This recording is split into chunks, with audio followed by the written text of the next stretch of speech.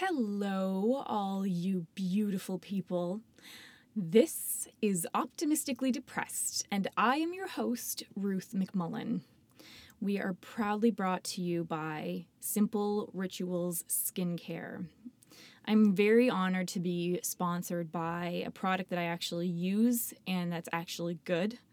They provide skincare products, but you can also use their moisturizer in your hair, which is what I do, and I love it. It makes my hair so smooth, and when I go to wash it the next day, it's not tangly. It feels very soft. I love it. So, Angela, thanks for all the work that you do. Thank you for helping make Optimistically Depressed possible, and thank you for providing a really great product. All of my love goes out to you. So, everybody who's listening, first of all, thank you for listening. I love hearing from you. I've been getting some responses from some of you, and it's awesome listening to some of your stories. It's awesome listening to how some of these podcasts have impacted you. I really believe in what I do with this. I think that it's very important that we share our stories because it helps create a community where we can know we're not alone, where we can have these struggles and we can be real about it and know that there's somebody else out there who's going through something similar, or at least who understands that we struggle and who is rooting for you. I'm definitely here rooting for you. I love hearing stories. There's nothing that's going to freak me out too much. At least I don't think so. I haven't encountered anything so far. And I just love hearing, what brought you to where you are now and what you've learned along the way. So if you want to share your story, please contact me through Instagram. You can find me at Optimistically Depressed. You can also contact me through Facebook or Twitter, all Optimistically Depressed. You can email me. It's optimisticallydepressed86@gmail.com. Or you can also go to my website, optimisticallydepressed.com. You can message me through that. I would love to hear from you. I'd love to be able to offer a platform where you can share your story. So what's going on with me? Things have been a little rough in the McMullen household. Sean, my husband, some of you would probably know him as the photographer, Sean D. McMullen, has been having some issues with his hands, and so far the doctors haven't been able to pinpoint what it is. They just swell up, the knuckles get red, and he can't move them, and he experiences a lot of pain from them.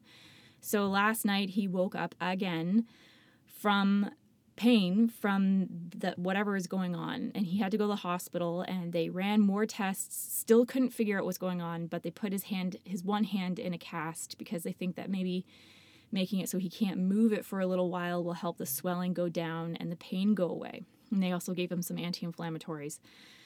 So this is obviously not a long-term solution. We still have hopes that our doctor, who is just brilliant, will be able to figure out what's going on. And he's seeing her on Friday.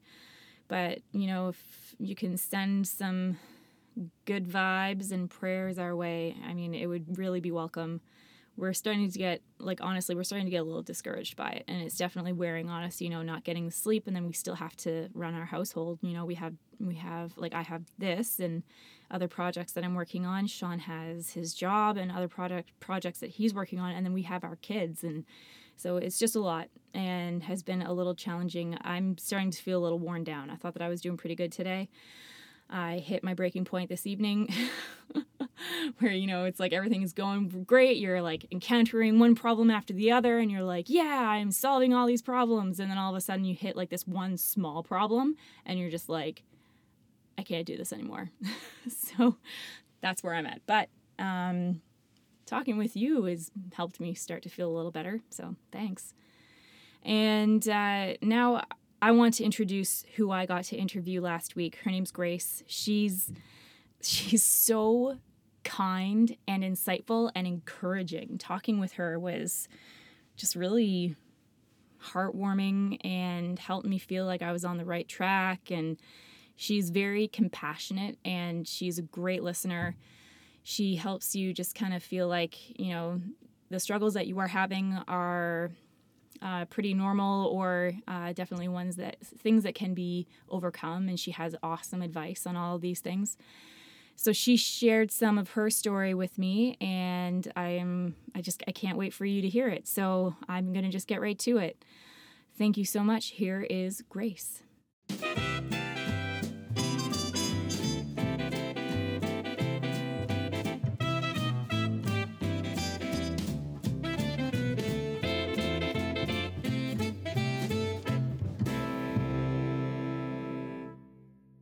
I love that we're recording in your closet. Like, this is the best. This is so something I would do.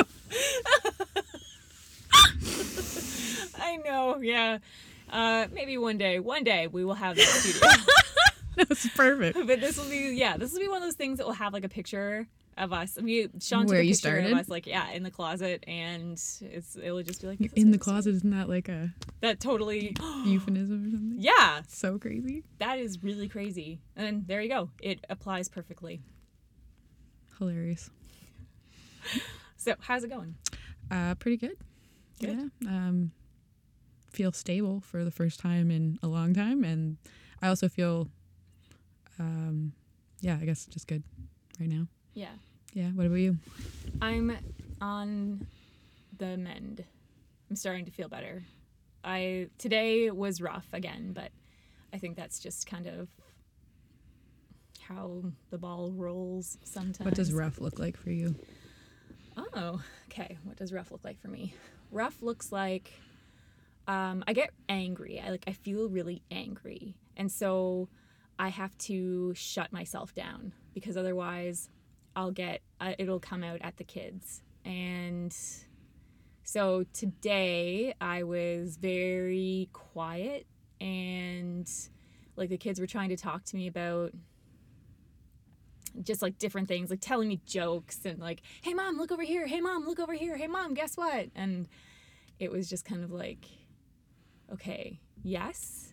And then it was just like, you know what? Mommy needs some time to herself right now. I need to just not be needed right now. Because, like, otherwise I'm, like, it just gets to the point where I'm kind of like, I feel like I'm not quite in control of my reactions. So I have to try to put as much of a buffer between myself and my kids. So I took them to hop, skip, jump, and they had a lot of fun. I let them just play for as long as they wanted until they wanted to go home. Yeah. And I read and got inspired by things. And I went and I kind of played with the kids a little bit, like a very little bit, but I made it pretty clear to them that it was kind of like, this is the point of us being here is for you to go and you have so much fun and play, and I'm just going to sit over here and have a little bit of time to myself. But hop, skip, jump was crammed with people. March break. Yep. So I first got there and I was just like, ugh, there's nowhere to sit. But, it kind of thinned out and it was okay. And it helped improve my mood significantly. That's amazing how many steps you took, like between realizing you were angry and how to cope. Like the fact that you were aware of it, that you knew how to label what you were feeling, and then you sorted it out, and made had a call to action within yourself and did it. Like you did all of that today without realizing it. You just made me feel absolutely fantastic about myself. Well, you should, because you did all that work. I wasn't here. Oh my goodness. Hey, wow, thank you. You're welcome. Wow, okay. So now you go. What do you want me to talk about? Okay, so you said that you're doing, did you say you're doing better now? Yeah, so I had to change my meds a few weeks ago, and that was something I haven't done in 2 years, and it took me 5 medication changes before I found one that worked. So to change my medication again was terrifying, and it took me 2 weeks to level out. But during those 2 weeks, I had symptoms that I'd never had in years. So splitting, I don't know if you know what that is, but basically you feel like two people, and it's not like schizophrenia or anything. You just feel you're I'm Grace with my mom, I'm Grace with my dad, I'm Grace with my brother, I'm Grace at work, and they're all different. And I worked really hard to put all those people into the integrated whole. And then when my meds changed, all of a sudden I was grace over here and grace over there. And I was like, what is happening? Like, Oh, wow. I couldn't like integrate the two. So that happened. Then I had panic attacks, which I hadn't had in like years and years, and stuff that I was like, I can't believe that was where I was at and worse, but like was able to take control and like how much my medications helped me. So yeah, it was like, that was probably about 4 weeks ago. And like during those 2 weeks, I just called in all the reinforcements. Like it was the first time that I had the tools, because I had gone, like I did ACT and dialectical behavioral therapy with my psychiatrist and stuff. And so like, for instance, I was really, really sick. So when your brain goes into like fight or flight mode, when you're really sick, it's kind of in shock. And so like my brain was tapped and I went to, I want to die, like that. And so like one day you're like, oh, everything's gravy. And then the next day you're laying on your back in the tub, bawling, being like, I want to die. And I know I don't want to die, but that's just how I feel. Right. So like getting tools, like my psychiatrist gives me a dice that has like 6 sides, and on each side you put a different tool. So like anchoring, labeling, silly song, whatever. And I said to my mom, okay, when I'm this sick, because like you can't, like you need support. I was like, this is what I need. So just roll this and tell me to do whatever it says. And that's what I do. You don't have an option. And it took me so much less time to come out of that. And I knew it was just because I was sick. I knew it was just because my brain was tapped, but it didn't make me feel that way any less. Right. Yeah. So it took me, a few weeks to like sort that out. But knowing I was like, hey mom, this is what I need. Hey dad, this is what I need. Another thing that was really helpful was like, I'd wake up and I'd be in a pure panic attack and I'd be bawling. And, my dad was there because my mom was gone for the weekend. I went just to stay at my parents' while I was struggling. And I woke up and I was like, hey, Dad, hug me. And he was like, what? Like he didn't understand. Yeah. But when you go to therapy and you learn like that actually boosts your oxytocin, that boosts your endorphins, like 20 seconds of a hug, and it actually changes your demeanor. So after a hug, and I look at him and he's like, okay, we're going for a walk. And then you get outside and you're walking, which is the exercise, and you're in blue space and green space, and it just changes everything. But I didn't have those tools before. So now that when I go into those episodes or have those issues, it's a completely different ballgame. Wow. That's amazing. So then what other kinds of tips and... It was like I've been in therapy for 6 years. I feel like I have a toolbox now that is like, it used to be like the size of a kit box. And now I feel like it's the size of like a 30-year-old carpenter. And I'm going to just continue to gain tools. But I feel like, I just feel like my toolbox is way more full. And I think that it depends on the situation. It depends on the feelings too. Like when you were talking about anger is such a common thing for females to like negate. Like we're not allowed to be angry. Right. That's just a norm. That's, our society and amongst ourselves. Like if you're angry, like what the hell's wrong with you? Mm-hmm. And anger for me was something I didn't even know I existed in my body till I was like 23. Didn't even know. Yeah, I didn't know because like I was never allowed to be angry. I cried a lot, but I thought I was sad. But when you realize like you're grieving the life you thought you were going to have, you're grieving the experience you wanted, and you're angry about that, it gives you a whole different, like, so I do things like my psychiatrist puts on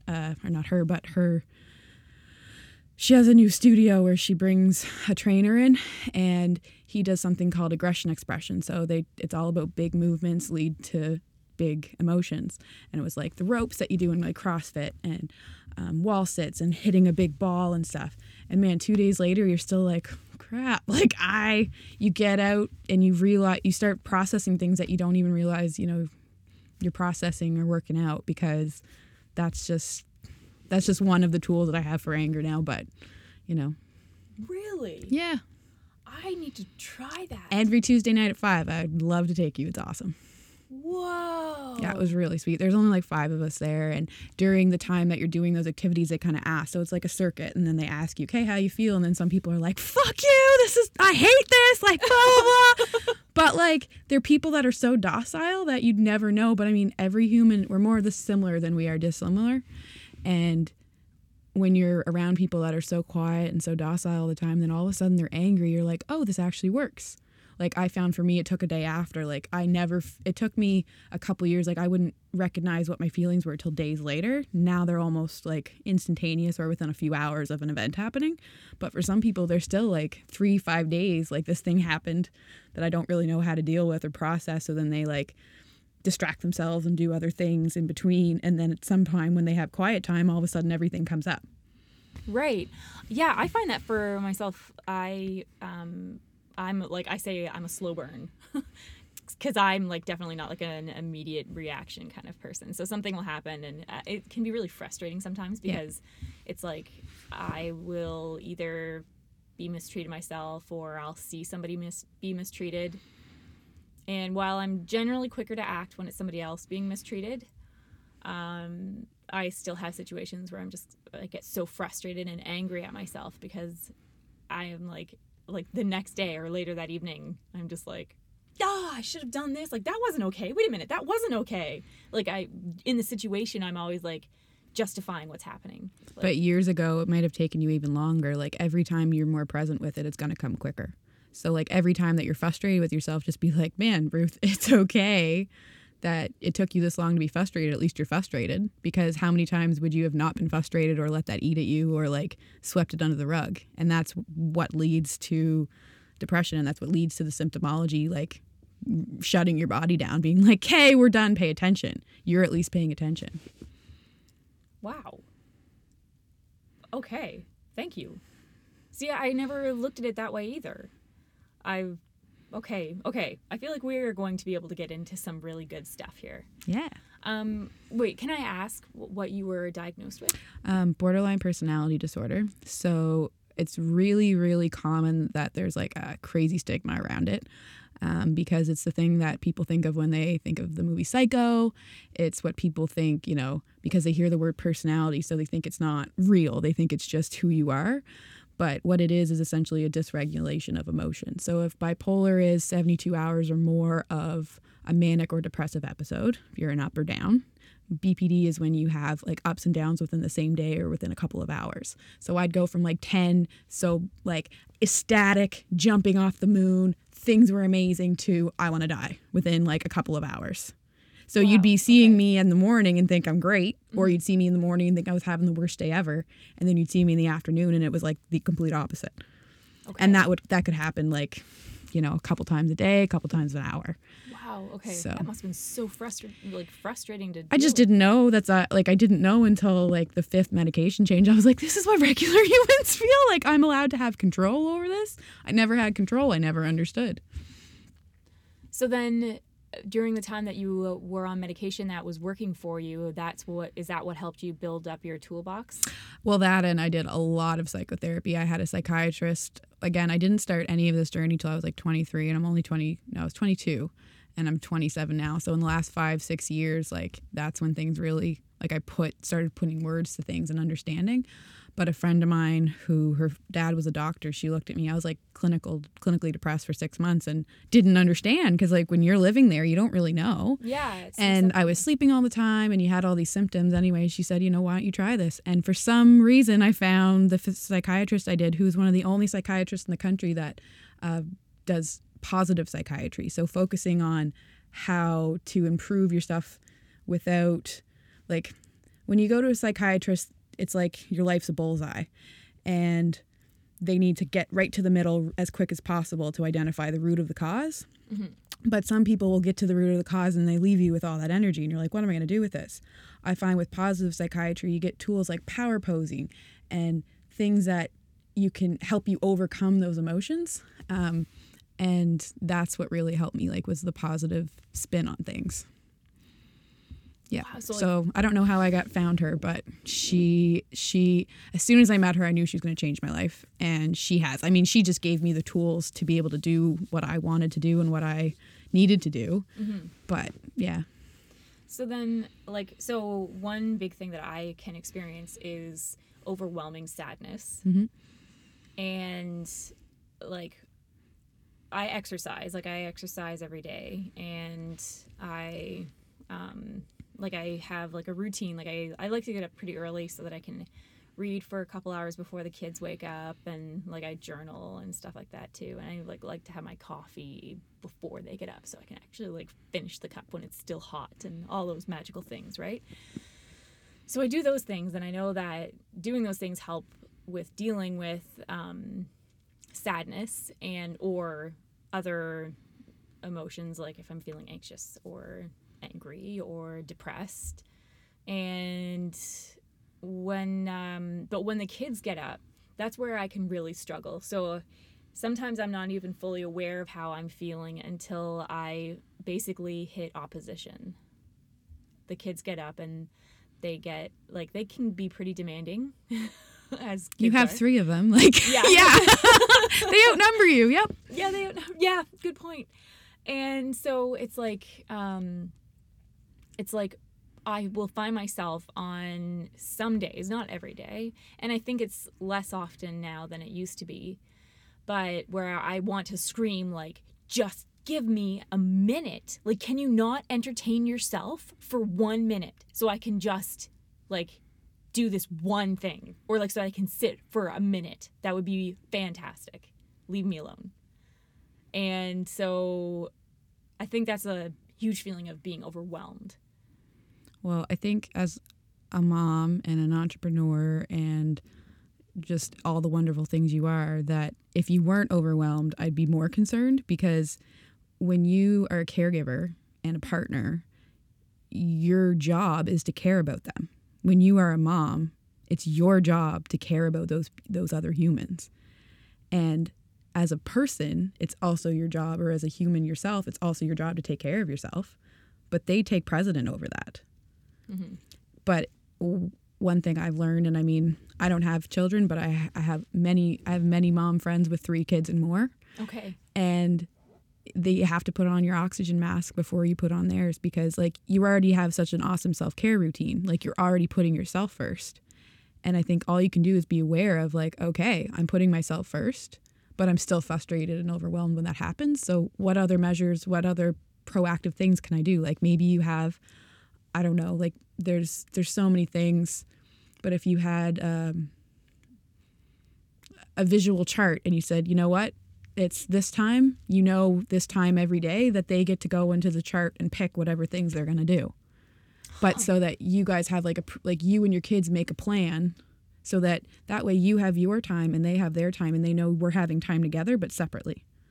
Like, there's ways that you can, like, the biggest thing is to just be aware. Like, you're aware that you're frustrated and overwhelmed. That doesn't mean it's wrong. That doesn't mean it's unhealthy. And that doesn't mean you're failing as a mom or a partner or as a human.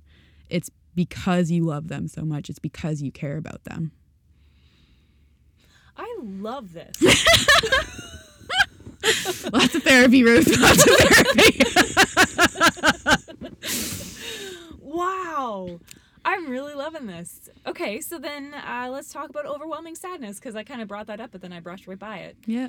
I know that, like, I've heard a lot of things about, like, getting outside helps with that. Do you have any other suggestions?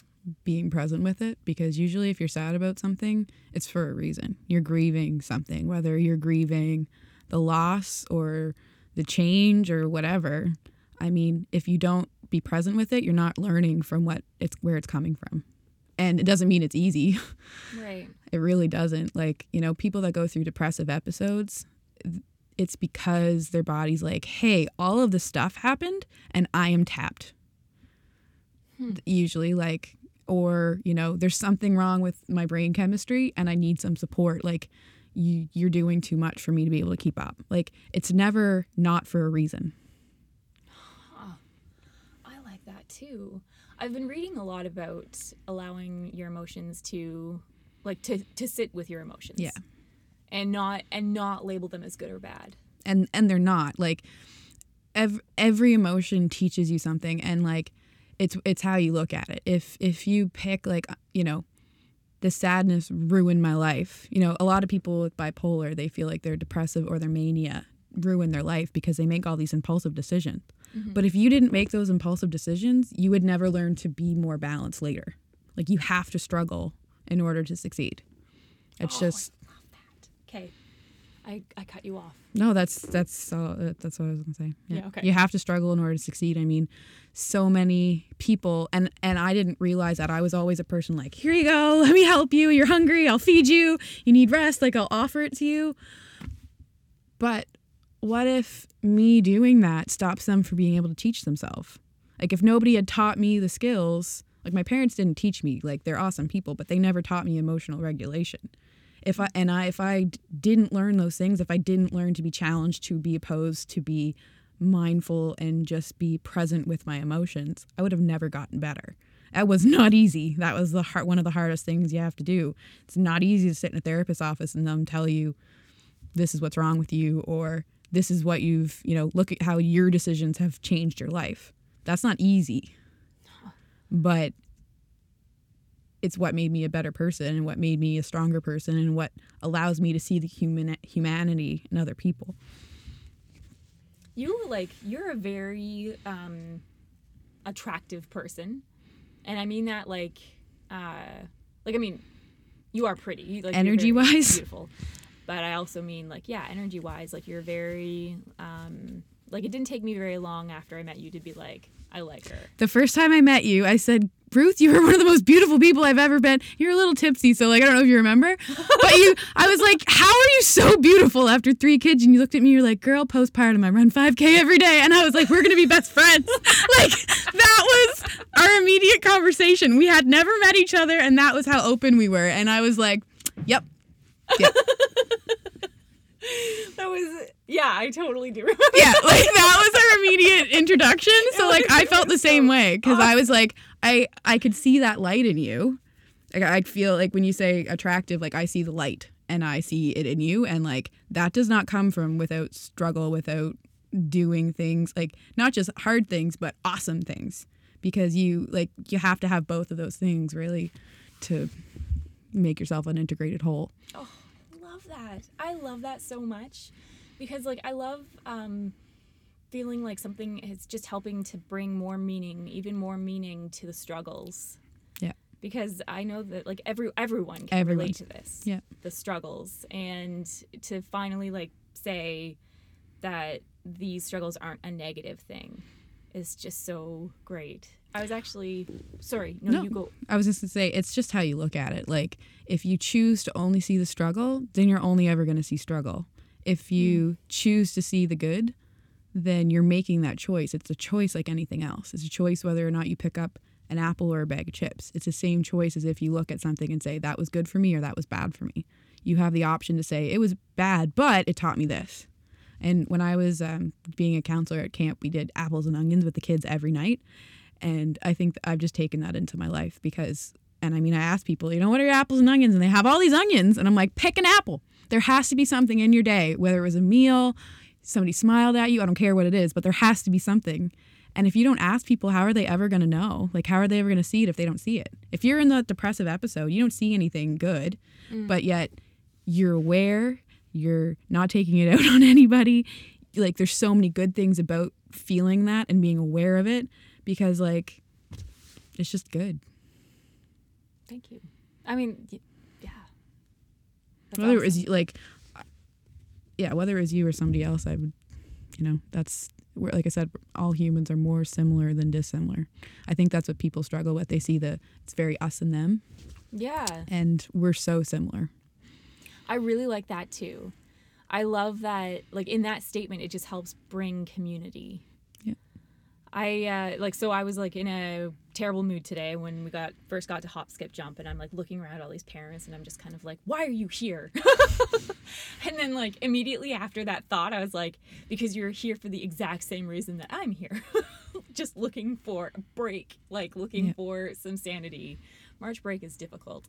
Oh, heck yeah. And it's you want to enjoy all this time that you have with your kids, and then you could also psych yourself out because you're we're going to have a games day and I'm going to take the kids out to all these places and we're going to have so much fun. And then it just, you get tired quickly and the kids get grouchy because if they're gone all day and the only time you've planned is your self-care time in the morning, that's not really fair to you.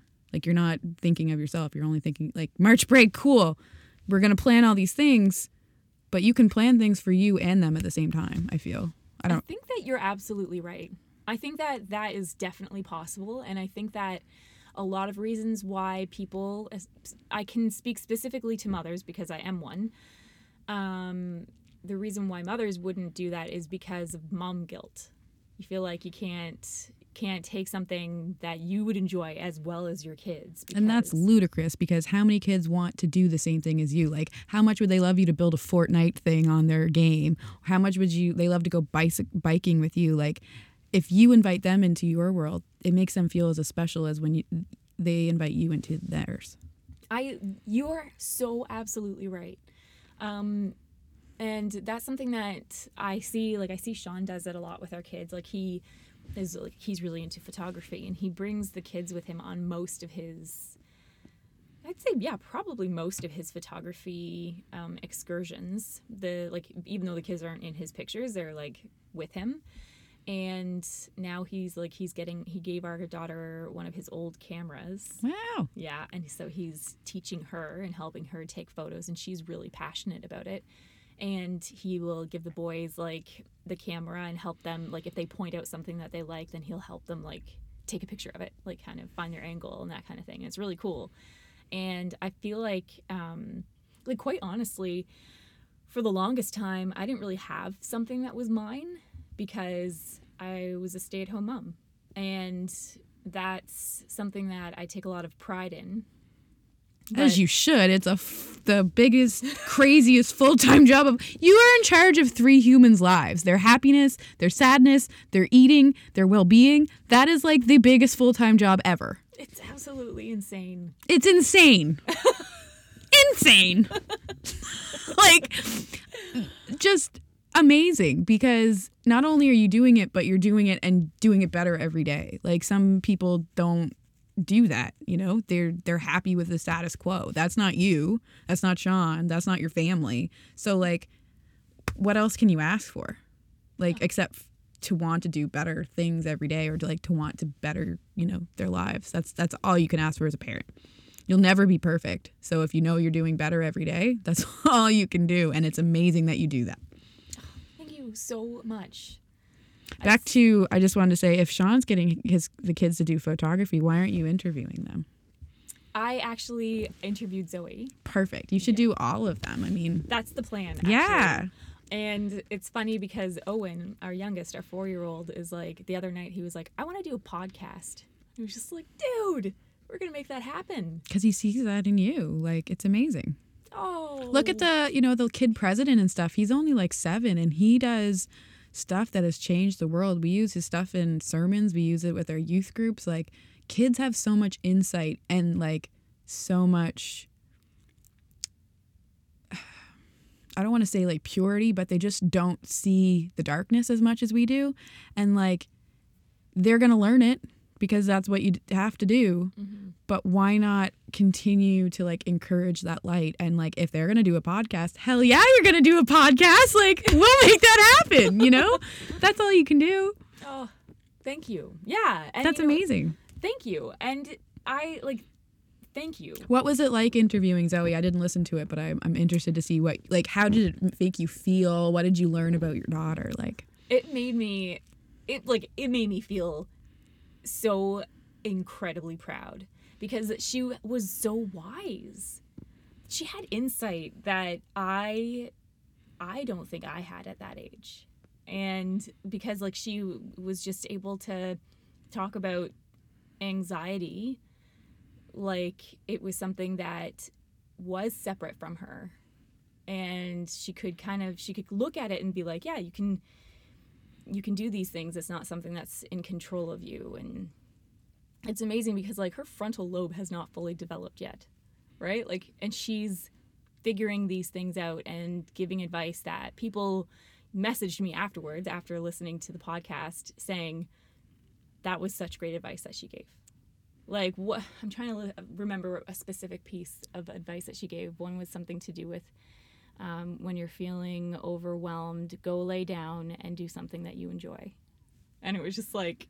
So that shows like mindfulness, that shows awareness, labeling of the emotion. Like you, the same way you were like, I did all these things but you didn't like label it. She's doing the exact same thing because you're doing the same thing. She doesn't have the maybe the psychoanalysis language for it, but you've taught her the process. She didn't learn that she didn't do that herself. She learned that from you guys. Oh, That's crazy. Like how crazy, like you're modeling that behavior and you didn't even know. Like she learned those things, from you guys. That's crazy. That's amazing. Oh my goodness. I'm going to have you over weekly for podcasts. It's all Dr. Wilson. I wish I could take credit, but like I've just learned, I wish, I don't want to plug her so much, but she has this quote on her wall and it's like, you've been begging for a stick. You've been thinking, or you were on the front lines and you've been dying this whole time and nobody did anything except look at you or like laugh at you or whatever. And it's like, all I did was give you a stick to like fight off the battle. I'd find the exact quote, but I just remember like being like, this was like when you realize it's not all your fault and it's, and you just start getting the tools. You're like, oh my God. Yeah. I'll find you the quote and I'll send it to you because it changed my life and it's in the front of her office and everybody that I like when you go to group and you are with like the 70-year-old man, the 60-year-old mom, the 18-year-old who just got out of high school, like everybody has more, we all have the same language. I love that. Yeah. When I started medication for my depression, I felt ashamed but it was strange because I also just like I knew that it was necessary for me and it started working for me and it made all the difference and I felt mostly ashamed to tell my family because somehow like I for some reason I felt like I was failing my family by going on medication. That sucks. You're super mom. That's what you wanted to be.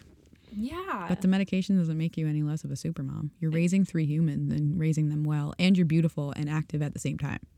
Oh. That makes you a superhuman. How many no, seriously, but how many moms let the TV raise their kid? Like, and it's no judgment. Like, I'm sure they have their own struggles and stuff, but there's healthy ways to raise a family and there's less healthy ways. And I think that, like, you have to give yourself kudos because nobody else is going to do it. Nobody's going to give you a pat on the back when when they are all at you at once and you're not screaming at them. Mm-hmm. The only one that can give you kudos for that is you, and you deserve it. Thank you. Oh, how you? Sorry, boosting your ego. You can keep going. Like, I won't stop you. Yeah. So then, okay, let's talk a bit more about some of the stuff that you've been through. Because I feel like I've been filling up all this time talking about my. Because I've been asking questions. I like to learn more about other people. I really, I'm just feeling a little bit like I'm not spreading the love. Oh, so I need good. to spread this love. I grew up in a really good family. I grew up out like in rural kind of Eastern Shore, and I think I just went through what every other human goes through, the ups and downs of preteens, the ups and downs of high school, whatever. Mm-hmm. I think I was definitely depressed in high school, but didn't have the language or my parents got me to see a psychologist when I was younger because I had tried to commit suicide, like I think it was 14. And even at that point, I knew I didn't want to die, but dying seemed better than the alternative. Like, it was too hard. Yeah. So then that happened, and then you get a little bit better, and then you just kind of swing back and forth. But it wasn't, I finished my undergrad, mm-hmm. and then I went into my master's, like, directly after. Mm-hmm. And a week before I graduated, I couldn't go to school anymore. And I didn't know what was going on. Like, I remember sitting outside of class and I called my friend and I was like, I can't go in. Like, I cannot do this. I don't understand. Like, I was president of Student Nutrition Services and I was running a health expo and I was doing all these things. At that point I was president of Student Nutrition Services, doing a health expo. I was going to school full time in my master's, which is very different than your undergrad because it's applying everything. So all the stuff you're doing isn't in classroom sitting and learning. It's taking these things and going out into the community and doing like placements and that kind of stuff. So it was a lot different. And I was also working full time at the hospital, like multiple positions. So, wow. But never, like, there wasn't room for me. I didn't know, like, I was because I had a good work ethic. So I was work grace. I was good in school. So I was academic grace. And, and I also had a boyfriend. Doug and I were together. So I was, and that was when I really knew I was splitting. And it wasn't until, like I said, a week before I was supposed to graduate from my master's. I was like, I can't do this. And I left school and I started seeing a psychiatrist and that was when I first started my first round of medications and stuff, my first round of ISTDP, which is intensive short-term dynamic psychotherapy. So I did that. And then I went back to finish my master's. And that felt like, I didn't realize at the time, but now that I am where I am, I can't even believe that I went back and finished when I did and that I did it well. Like I didn't just finish with like C's or D's. I finished with good grades. I finished with good friends, good references. Like I really worked my ass off to do it. Wow. And then I finished my master's and so I'd been off a year and then I went back and did that. And then I had another, like I realized I was better, but like things weren't still where they needed to be. Mm-hmm. So I took another little bit off and I started seeing my psychiatrist again. And then they re-diagnosed me because it was 2 years later and I still wasn't like stabilizing the way I should have been. So then that was when they diagnosed me with BPD and then we started the new medication regime. So I went through 5 and found Trintellix. And I remember, I just remember being like, wow, like, you know, when you're so anxious that your head is so loud all the time, or you're so depressed that all you hear is like the crappy voices. Mm-hmm. There was a period where that just kind of subsided a little bit. That's all. Like it wasn't like a big miraculous change. I just noticed that every day my head got less loud. Hmm. And then, you know, you realize when you go to a psychiatrist and they tell you about all your childhood crap and whatever. I mean, everybody has that. Mm-hmm. But unless you actually learn from that, like one thing I really had trouble with was boundaries. I would let everybody take all of my energy, all of my power, whether it was with BPD, I typically have really unstable relationships because you're all or nothing. So you're like best friends with somebody or you hate them. Okay. Same with boyfriends. So you're like really in a relationship and then all of a sudden like you're getting married and whatever and then you're broken up. Like that's the way my life was for a long time. Okay. Yeah. So, but I mean, when I got through my second round of therapy and really started applying the tools, so like one thing, a big thing was with my family, because they're awesome. But again, they hadn't done the work yet to really understand what I was dealing with. Yeah. They have now, like they've read lots of books and stuff. And I still struggle with it a bit because I'll be like, oh, when you're black and white thinking or you're all and nothing. And I'm like, first of all, I don't think like that anymore. Second of all, you could ask me how my brain is. You don't need to like tell me what the book says because like right. Everybody's so different. Right. So anyway, last year I had wrote them a letter and said, until you guys do some work on your own, this is our relationship. You get dinner a month or a physical activity a month. And that's it. And until we go to therapy together, we're not talking. And that just threw everybody for a loop. Yeah. And it was the best thing I ever did for myself. It was the first time that I ever looked at the people that loved me the most and that I loved the most and was like, you don't get to treat me like this anymore. Like, when they get angry, they yell. When they get sad, they shut down or they unleash their frustrations. My brother is a lot bigger than me and stronger than me and always has been, even though he's younger. Mm. And it comes with a lot of like victimizing, whether or not, you know, that's what he would call it or whatever. But that's how I felt. Mm-hmm. And I just felt, okay, as an adult, I need to redefine these relationships. So like my parents showed up immediately. They were there and they were like, we can't believe this would happen. And it hurt them. Like they were really gutted. Mm-hmm. But I felt strong for the first time in my life. And I knew that doing that was better for me. And we have had stronger and healthier relationships ever since. Wow. Me and my brother haven't been able to find the same, transitional space yet. But he's also 3 years younger than me. So I feel like your brother's, like, it's the same way if it's your mom. Like, you're not listening really to them when you're in that space. You're like, okay, yeah, whatever you think. So I'm just like, you know, he's an awesome dude and I love him a lot. And I think it'll just take some time until we can like sit down and be like, hey, you know, if you're going to say these things to me, I expect an apology or some sort of like like when we can sit down and discuss like I'm not comfortable with this, and we can't do that yet because we just get so heated. And when, like the person I get, like I've hit him before, and I can't believe I've ever done that. That's like, I'm against violence. Like I can't even believe I did that.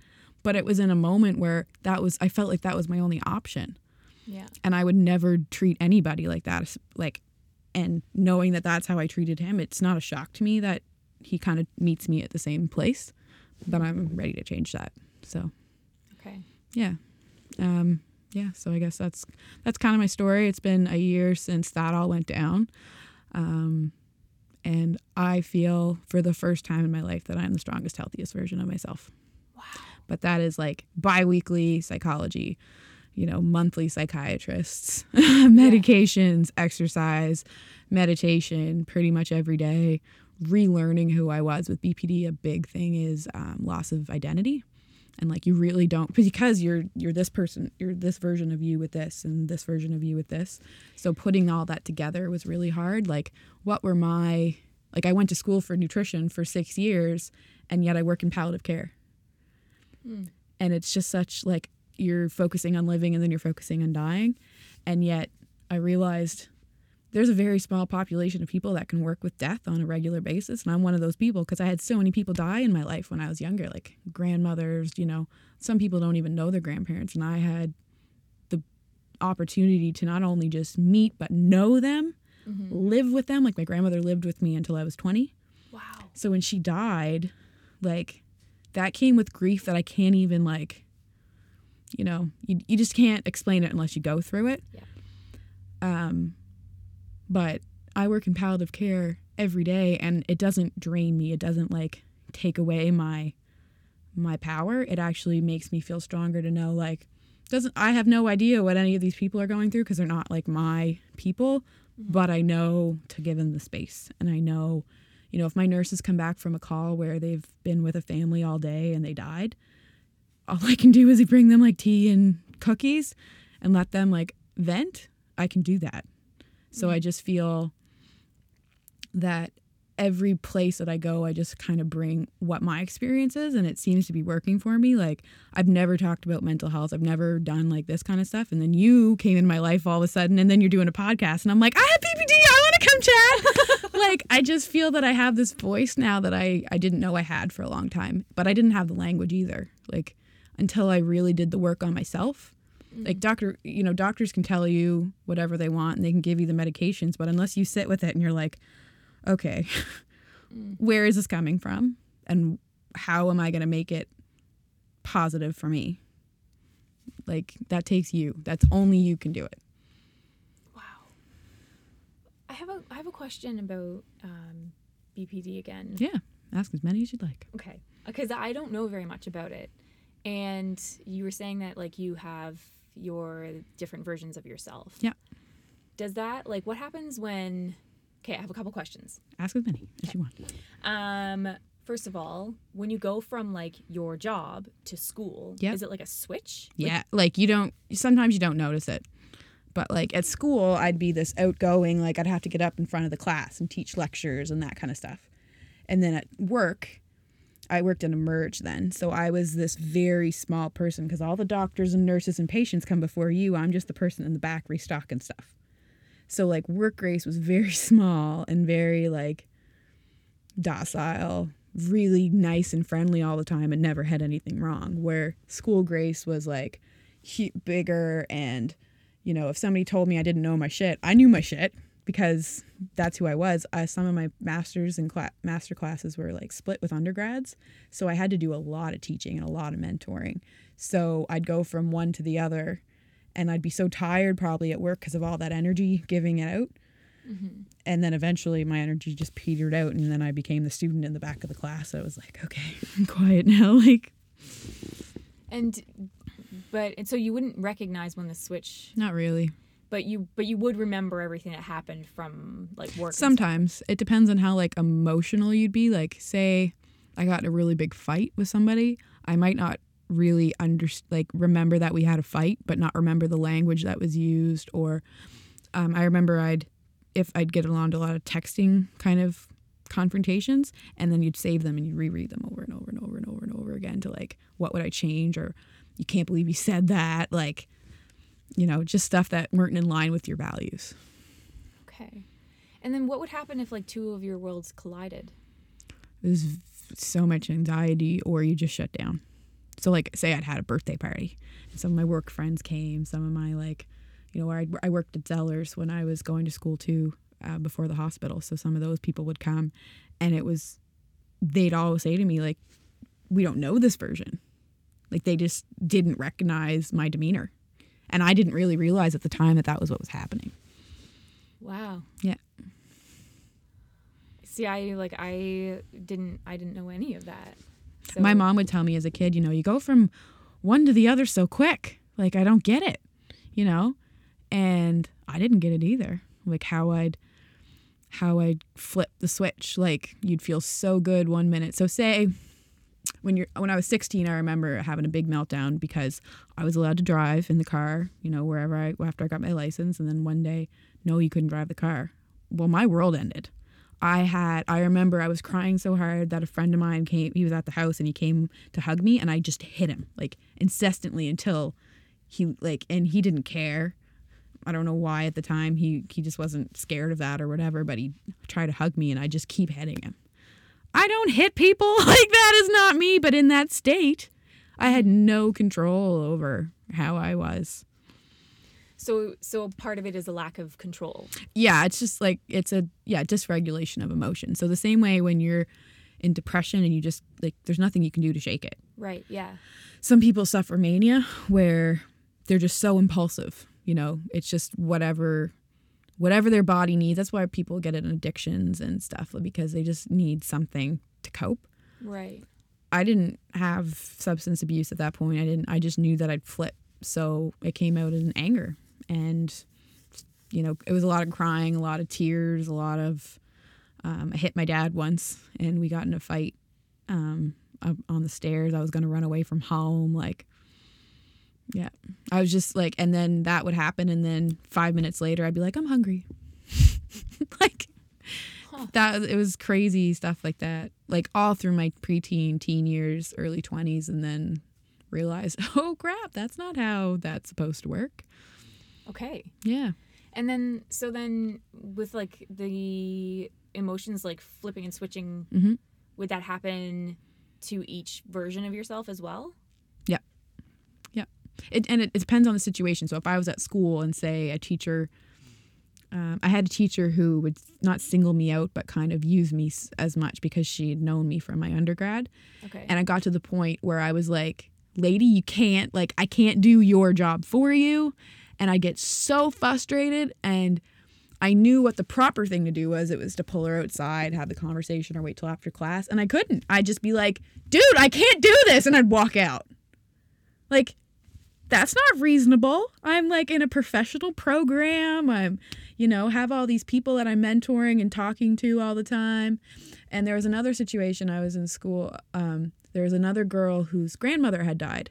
And her teacher, who wasn't from Canada, was being really hard on her because that was her culture. And I remember I was like, oh yeah, we're doing this, we're having tea and whatever. And she told me, and I instantly pulled her out of the classroom. And it was the first time I've ever been aggressive with a teacher. I was like, you can't do that. That's not okay. And wow. Like, that wasn't about me. Like, I don't know why I got like evident, like it wasn't okay. And it was okay to get angry about the situation, but it's not okay to be confrontational, especially not with somebody who's in an authoritative position, somebody you respect. Like this person was teaching me every day. Right.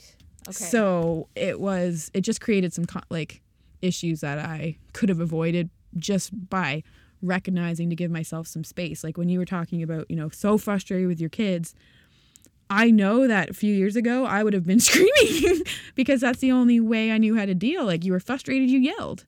And that's what I grew up with. But now I know, oh, there's this space where you can offer yourself some grace and be, but offer yourself that space to be like, I just need to like calm down.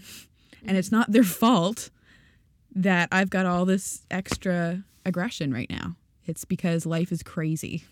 or the situation is unfair and it really pisses me off. Like, you're allowed to be pissed off. It doesn't mean you get to yell at other people. Wow. Yeah. Wow. This is like, it sounds like you've done so well to do incredible work on yourself and be able to recognize all these things. And I, like, just in the short time that we've been sitting in here, it's like I've learned a lot. And like, you've been able to bring things out from such a fresh point of view that it's like relearning something that I've already known. And Well, that's cool. I'm glad I could do that. But yeah, it's just, the best thing you can do is take care of yourself first. And when you do that, the rest comes easier. I love that. So then, okay, one question I love to ask everybody is, what does it look to you to be mentally healthy?